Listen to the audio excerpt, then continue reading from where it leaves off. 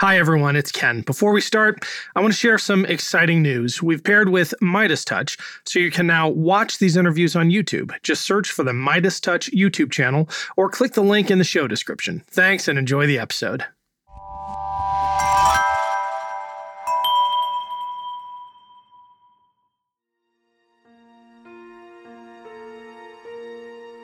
As Hillary Clinton's candidacy proved, our political system is not governed by the most votes.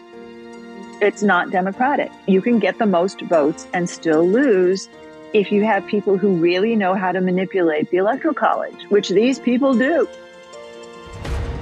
I'm Ken Harbaugh, and this is Burn the Boats, a podcast about big decisions.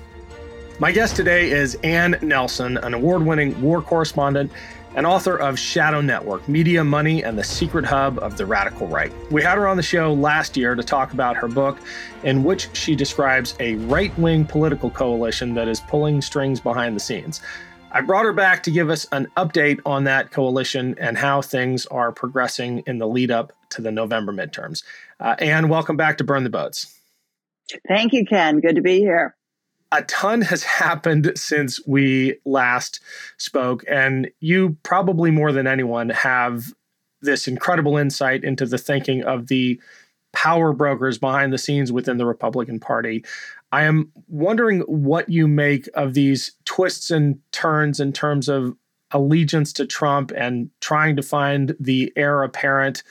How do you think that is playing out amongst the power brokers? Well, as I point out in my book, Shadow Network, Trump is not driving this movement, never has been. They have had a strategy that needed a vector, and that ended up being Trump. And the one thing about this movement, which is coordinated by the Council for National Policy, is that they always have a plan B. And then they usually have a plan C and a plan D as well. They're very agile, I would say, unlike the Democrats. So right now, what I see is that they're hedging their bets. They were pretty much riding the MAGA wave with Trump until very recently. And now they're soft pedaling the Trump part. So, for example, I just got a fundraising message from the Republican National Committee. And for the first time, it did not mention Trump in that message. And so the problem that they now face is that in terms of the actual election, DeSantis doesn't have a lot of name recognition. He's probably the front runner as the alternate. And Mike Pence and Ted Cruz are still in the mix, but they are charismatically challenged. So at this point, I would say neither party has a strong candidate for 2024. However, Plan B and Plan C involve taking over state legislatures and invoking the state legislature doctrine, which would allow them to place whoever they wanted, regardless of the popular vote or the usual selection of the Electoral College.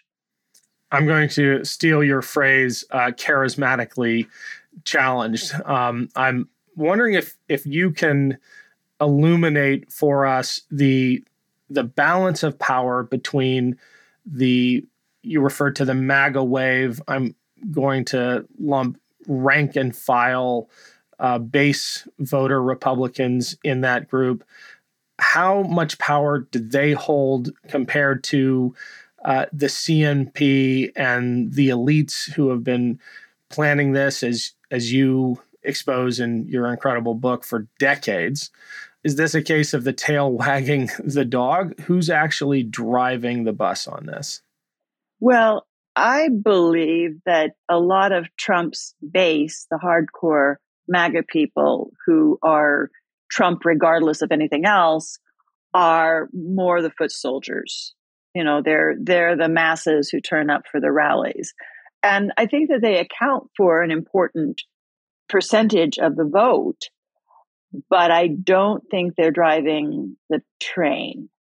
I don't see them as having strategists beyond Steve Bannon, who is a master strategist.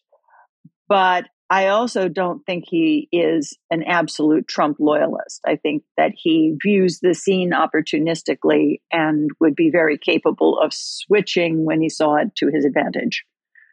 So here now you have the CNP world and a lot of prominent people. Leonard Leo, who was the Federalist Society, basically executive officer, just received this 1.6 billion with a B dollar infusion of cash from a Chicago businessman named Barr Side. So he's got that to work with. You've got the Susan B. Anthony people, the anti-abortion people, hard at work in swing states with, just millions of voter interactions in terms of personal canvassing and phone calls, and they're like a third party in this: the Democrats and the Republicans and the CNP canvassers on top of the Republican. So it's a mistake to look only at the presidential race, because there is so much going on in terms of the state level. And if they capture the House of Representatives, then they will really cripple the Biden administration from many kinds of critical legislation moving forward. And they'll also have the ability to limit voting rights in many places. So the hard part about this moment is keeping your eye on all three rings of the circus. Can you share with us a little bit more about how those foot soldiers, as you referred to them, are being influenced? I mean, we see the Trump rallies. That is really just the icing on the cake. There has been this long project, and you go into the manipulation of church congregations and other groups of aligning these interest groups with this political and ultimately economically driven movement. Yeah, and I think that there's a kind of new development, because in my book, I write about the role of religious fundamentalists from the South, especially the Southern Baptists, in joining interests with fossil fuel interests in the same region. And Ralph Reed, who's another one of the CNP's master strategists, figure out ways to really mobilize the evangelical fundamentalist vote in these states. My belief is that they've done that for so long that they've kind of tapped out that voting block. If you're an evangelical and you're going to vote Republican, you're doing it by now. So what I see them doing is initially going for conservative Catholics as a block with some success. But the real movement is among Pentecostals. And this is a block that Americans don't understand very well because it's not very formally organized. You got mega churches, each one with thousands of people, and charismatic pastors, charismatic musicians. One of them is Sean Feucht, who is connected with the Bethel Church in Los Angeles and travels nationally recruiting these people. And what concerns me is that this movement is also becoming a recruiting ground, not just for Republican voters, but also for Oath Keepers and other militia groups. So you see them at events like January 6th, but also in these street protests, in incidents involving weapons, so on and so forth, where you have this conflation of Pentecostal Christianity with heavily armed militia groups. And it could well be that the goal is to create enough chaos and conflict leading into the election that it disturbs the electoral process. Culture war issues are what are animating those groups, but those are really just a smokescreen for the economically driven motivations of the groups that you dive into, the CNP and others. Is that fair to say? That's how I see it, because these movements could not happen without big money.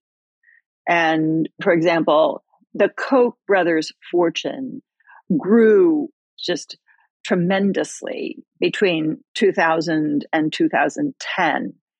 And they'd already failed to run David Koch as a libertarian candidate in the past. So then they started pumping huge amounts of money and creating groups like the Tea Party Patriots, who are one of the activist components of the Council for National Policy. And if you look at the Koch brothers' history, as libertarians, they didn't care about abortion. They wanted no laws governing abortion, prostitution, drug use, anything else that was a culture issue. They just wanted no taxes and no social programs that were paid for by their taxes. So this unholy alliance between these major economic interests using evangelicals to really vote against their own interests. You have these poor people in southern states voting not to have clean water in their communities, voting to allow air pollution for their children to breathe, because they're being really indoctrinated by these media systems that are created and linked to their churches. So that's, for me, is the American tragedy.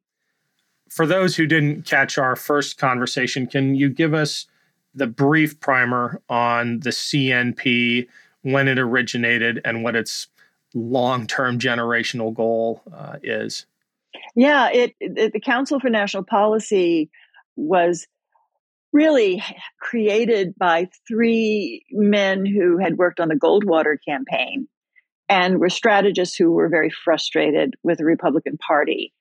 And so they helped to tie evangelicals like Jerry Falwell and Pat Robertson to Reagan's campaign, despite the fact that Jimmy Carter was actually an evangelical Christian and Reagan was not. But it was a power move. And once they helped with the Reagan push, in 1981, they formed the Council for National Policy to profit from that victory. And it joined mostly people from the Southwest, heavily run by people from Louisiana, Texas, Oklahoma, where there's a real confluence between evangelical and fundamentalist Christians and the fossil fuels industries, just because of geography and culture. And another powerhouse in that mix was the DeVos family from Michigan, who are very conservative Calvinists and also want to eliminate social programs, public schools, the Department of Education, the Environmental Protection Agency. Where they all come together is really wanting to dismantle the federal government and the federal agencies and programs that benefit the mass population. That's the stated goal in a lot of their literature. So what's very interesting and important about them is that they've had over 40 years of trial and error looking at the various fault lines and defects in our political system, such as the Electoral College, which doesn't really make a lot of sense, such as Senate representation, which is not very democratic, and figuring out how to exploit that to overcome majority rule in the United States. What are the front lines right now? Are there particular state houses that for you exemplify their strategy, say in a state that is either 50-50 or majority Democratic, but where their ideology holds sway in the state house? Well, right now, the battle royale is taking place in a very few states. The Arizona state legislature is going to be incredibly important. And in the last election, it was decided by about 1,000 votes, right? And if you have this whole chessboard where our national future can be determined by a few state legislatures, and you look at 1,000 votes, it's extraordinary. Another battleground state is Michigan. Another one is Pennsylvania. And you have several factors at play. One is if the Republicans control the state legislature, which they currently do in 30 states, the majority. But the other is if they control the governorship. So the governor has veto power over state legislature bills. And so the race for the governor of Pennsylvania is a critical race right now. There are a few others, but those are really in the spotlight right now.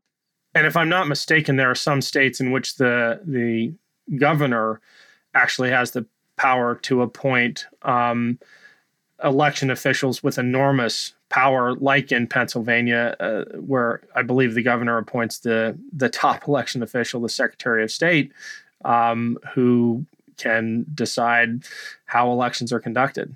Yes. And again, sometimes I say our ship of state was designed in 1789. And most ships of that age are a little leaky after a few centuries. So every state has different election laws, some of them even have different dates as to when the state legislators take office, right? So you have this incredibly complicated patchwork of legislation. And again, the Council for National Policy has been studying all of this and doing very targeted polling by a man named George Barna, and figuring out exactly where they want to go tweak which state, which unit of government. They also have something called the precinct strategy, which was formulated in Arizona by a military veteran. And what they do is set out to identify moderate Republicans who will work with Democrats and purge them from the party leadership on a precinct level and replace them with MAGA Republicans. So Steve Bannon has had the creator of this project, Dan Schultz, on his War Room podcast several times. He's endorsed this project. Donald Trump has written a letter in support of the precinct strategy.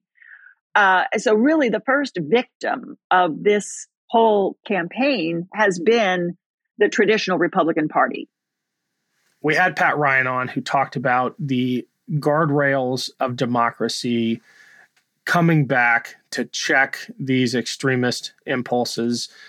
He, of course, won the special election in the New York 19th against the prognostications of the pollsters.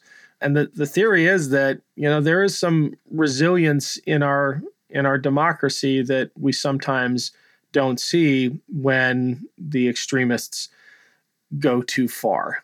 Do you think his election is a portent or an anomaly? Well, we have so many wild cards coming into the scene right now. And one of them was the Dobbs ruling of the Supreme Court.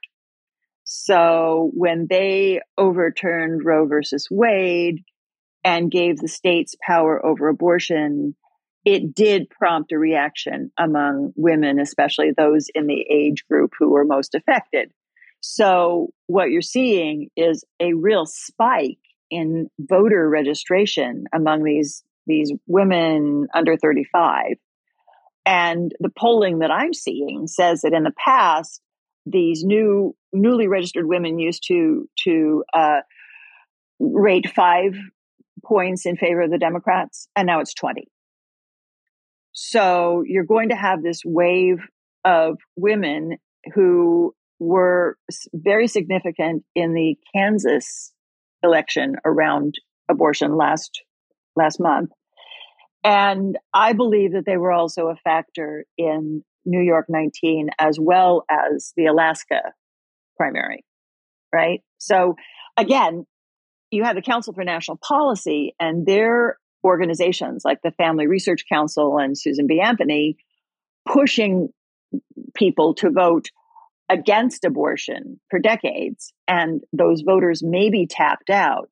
The question is whether this wave of voters who now come into the scene opposing these draconian laws on abortion that are truly horrific, whether they are going to be enough of a difference.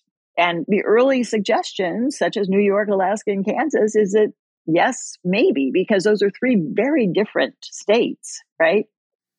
Yeah.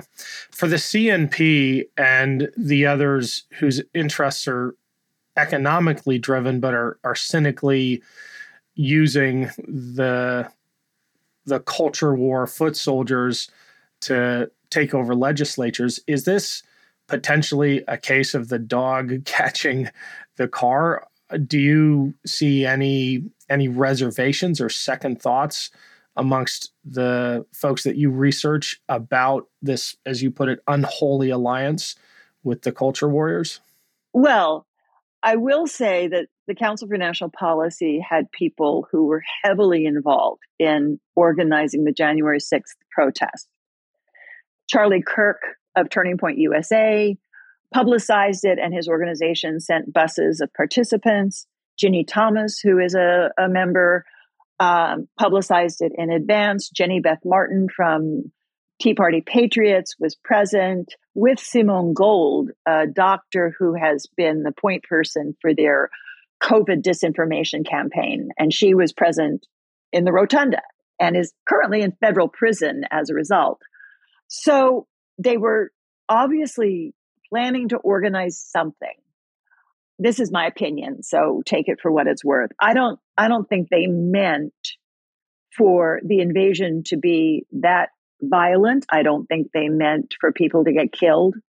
I think that it's quite possible that these aligned forces who are connected to QAnon and some of the Pentecostal, more fringe churches and the militias came into the event and perhaps took it over. I would bet good money that the Council for National Policy did not want Mike Pence to be hung, for example. He's now a dues-paying member, so that wouldn't make sense.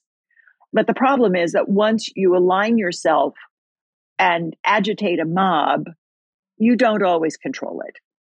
I guess that's my larger point, is the mob getting out of control. And I don't just mean the literal January 6th mob. I mean the metaphorical mobs in these state legislatures that are passing these insane abortion restrictions. I'm betting the CNP didn't see that coming, or if they did, they certainly didn't anticipate the backlash that they're about to receive. I don't think they anticipated the backlash. When you create an information silo with your own media, you do tend to respond to your own echo chamber. But I will say that I've researched these groups, and Tony Perkins, who is the former president of the Council for National Policy and has headed the Family Research Council for a long time, published, a blog post against the morning after pill. And that isn't even an abortion. That is something that prevents conception. So if he's condemning that, then that's already a very extreme position, right? I mean, that's again, he's against something that's not even an abortion. So I guess what I'm saying is that they are not highly informed about the medical dimensions of abortion policy. And that characteristic is shared by some of these legislators who are now, appearing in videos saying, "Oh, I didn't realize that I was condemning a woman with ectopic pregnancy to death." Right? Well, you didn't do any homework. You didn't talk to any doctors, and you have to live with what you've done, because there will be women who will be holding you accountable for this legislation.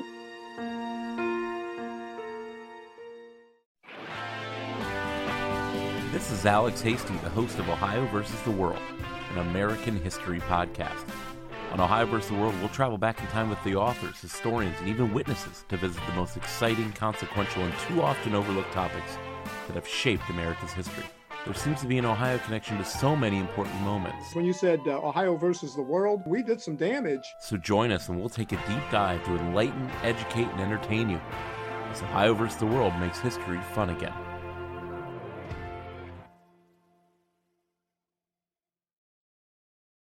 Mad Magazine. Advertising mascots. B-movie posters. And cartoons. Oh yeah, can't forget cartoons. If you get the funky connection that ties these pop culture gems together, you'll dig Two Designers Walk Into a Bar. See, we're a couple of creatively curious pals living between the bookends of grand museums and dive bars. Hey, you know the place, the sweet spot where highbrow and lowbrow become drinking buddies. So join our barroom chats as we talk influential work and uncover stories of how the familiar became iconic. Think behind the music for the stuff we love.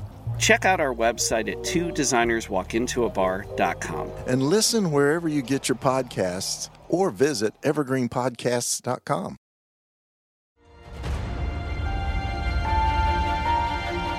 Long term, it seems like this strategy of mobilizing the religious right is it's doomed to fail if you assume that our democratic instincts prevail and that the people who get the most votes win. Are the leaders in the CMP looking to that future, or are they imagining one in which our democratic systems don't prevail and they still retain power? Well, Ken, that question is based on a false premise. As Hillary Clinton's candidacy proved, our political system is not governed by the most votes. It's not democratic. You can get the most votes and still lose if you have people who really know how to manipulate the Electoral College, which these people do, right? That's what I want you to speak to. The real threat isn't the conversion of a large section of the public to this way of thinking. It's the radicalization of an intent enough minority that will take over the democratic process. The battle's being fought on many different fronts right now. And, sometimes in my mind, I try to imagine, like a military map of what this conflict looks like. And I don't think it's an exaggeration to call it an early stage of a civil war. It's becoming more violent. But again, the different fronts are not just the electoral fronts. If you take control of state legislatures and other institutions on a state level, you can gerrymander your way into a majority when you have a minority vote. And that's going on in Texas. That's going on in various other states, right? So the gerrymandering has been a very powerful instrument for them. And it has nothing to do with democracy. It's all manipulation. Another plan that they've been announcing is that if they have enough states, and they're almost there, they can have a constitutional convention and change the U.S. Constitution to their liking, right? That has nothing to do with democracy because it's not based on population. So what we have is a national divide where we have heavily democratic population centers on the coasts and in major cities, right? What you have are these peninsulas and islands of blue in a sea of red. And because the framers of our government in the 18th century awarded representation to landmass to the disadvantage of people, they can manipulate these structures. And so that's why to respond to this effectively, you need people running for office who are committed to the democratic process. And I'm talking about everything from school board to precinct chairman to state legislature, all those boring offices that most people don't want to attend to. And most people don't want to pay attention to them or invest in them because the people on the coast and the cities like the glamour of the presidential contests and the Senate.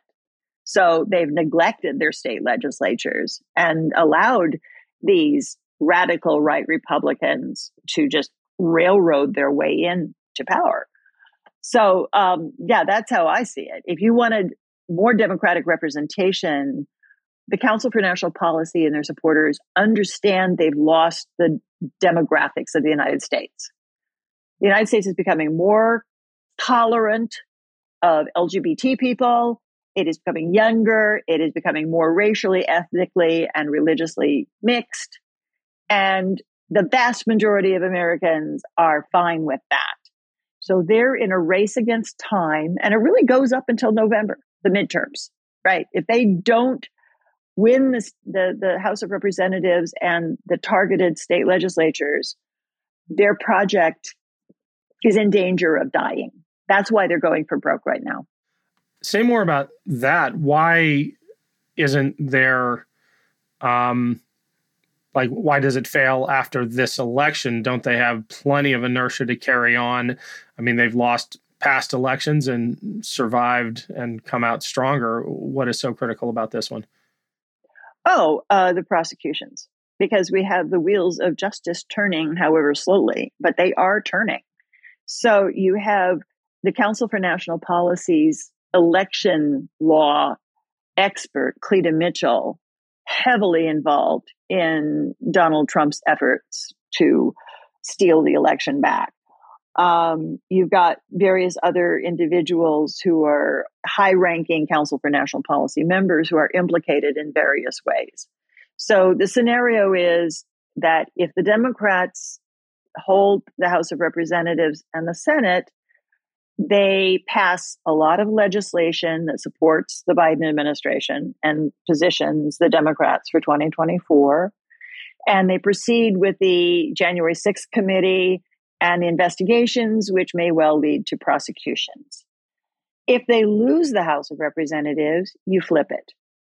And the Republicans have already said that if they take the House of Representatives, they're going to impeach Biden and Kamala Harris. And it will be a nonsense impeachment, but it will, grab all the airtime and really halt the budgetary process and other things that help the government to function on behalf of the citizens. If they take the House and the Senate, which is not as likely, they can prevent Biden from appointing more federal judges. And they can continue to appoint people like Judge Aileen Cannon in Florida, who is Trump's own personal judge, who basically lets him write the rulings, right? We could have the rest of the federal judiciary populated with people like this. So, Ken, the premise of American government is checks and balances based on the three branches of government: the legislative, the executive, and the judiciary. Trump already made big inroads into stacking the federal judiciary with his people, as illustrated in Florida. If they win Congress, they hold the legislative branch. And if they win in 2024 through whatever means, they'll hold all three. And at that point, in terms of democracy, it's game over. Well, that's bad enough, but the way you describe it seems almost anarchic. You're talking about a party that is going to hold hearings and run an impeachment scam in total defiance of any legal or institutional norms. And that state of anarchy and government in disarray surely can't be what the establishment figures at the CNP want.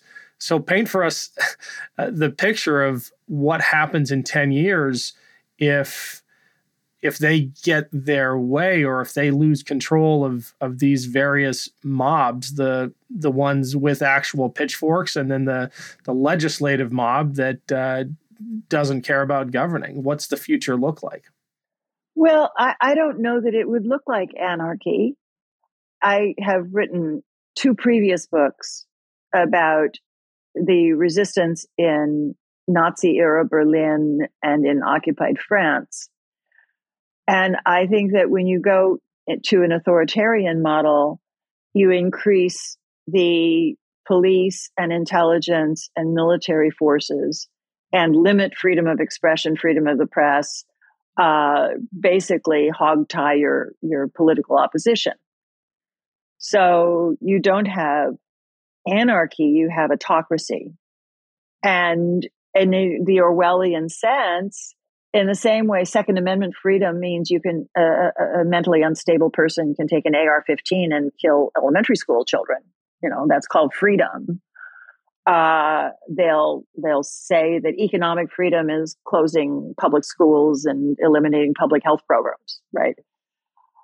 Some economists call it the Brazilianization of America, where you have a few incredibly wealthy oligarchs who control the lives of the little people who serve them. And Ken, I'm afraid you and I would be the little people. Yeah. Well, give us some hope to close us out here. I mean, I'm an eternal optimist, and I believe elections matter, even though we have anti-democratic institutions and biases built into our system. What can we do between now and November and beyond that, 2024, to begin to right the ship? There is hope. There's more hope right now than there was even a few months ago. because the numbers on the midterm races were very much stacked in the Republicans' favor, even as of the early summer. But the January 6th committee has made a dent.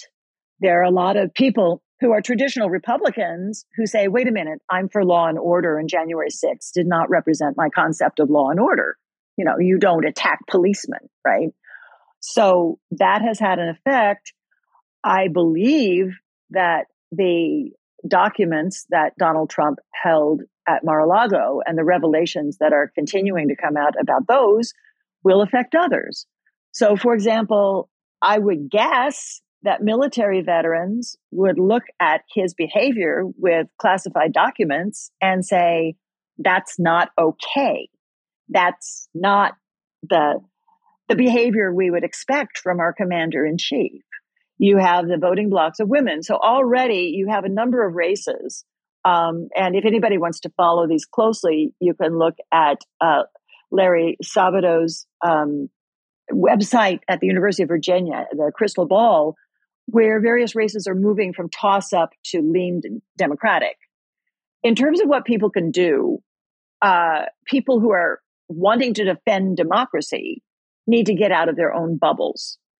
And by that, I mean that if they're hyper-local and they're on the East Coast or the West Coast or a big city, they need to look beyond their own environment to these states and these congressional districts and these state legislatures where a lot of the game will be determined. So, you know, I laugh because I live in New York City, which is going to vote Democratic no matter what. And people pour money into various campaigns. And it's like, well, you know, Coles to Newcastle. People should be looking at these very good organizations that are analyzing close races in critical states like Michigan, Wisconsin, Pennsylvania, and Arizona, and putting their efforts and their support to races that are going to be definitive according to the way the game is defined now. You know, get rid of the wishful thinking already. And this is a moment when Americans have a chance to defend democracy without going to war for it, you know, which conflict is horrible. Physical violence is horrible. We can solve this at the voting booths if we so choose. Couldn't agree more, as always. And it's amazing talking to you. Thanks for sharing your insights. We'd love to have you back. Hopefully it doesn't take another year. Well, it's going to be an exciting fall, so stay tuned. Indeed. Thanks, Ann. Thanks. Thanks again to Ann for joining me. If you haven't already, check out her book, Shadow Network, Media, Money, and the Secret Hub of the Radical Right. The link is in the show description. You can also find her on Twitter at @ANelsonA. Thanks for listening to Burn the Boats. If you have any feedback, please email the team at kharbaugh@evergreenpodcasts.com. We're always looking to improve the show. For updates and more, follow us on Twitter at @team_Harbaugh. And if you enjoyed this episode, don't forget to rate and review. Burn the Boats is a production of Evergreen Podcasts. Our producer is Declan Roars, and Sean Rule-Hoffman is our audio engineer. Special thanks to Evergreen executive producers Joan Andrews, Michael DeAloia, and David Moss. I'm Ken Harbaugh, and this is Burn the Boats, a podcast about big decisions.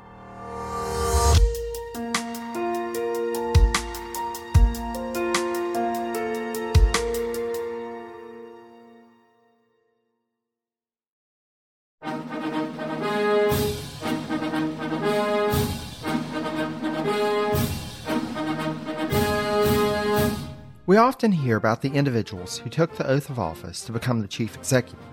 But what about the other people who play a role in each administration, or the events that may not be as well known, but that contribute to the reshaping of the office of the American presidency?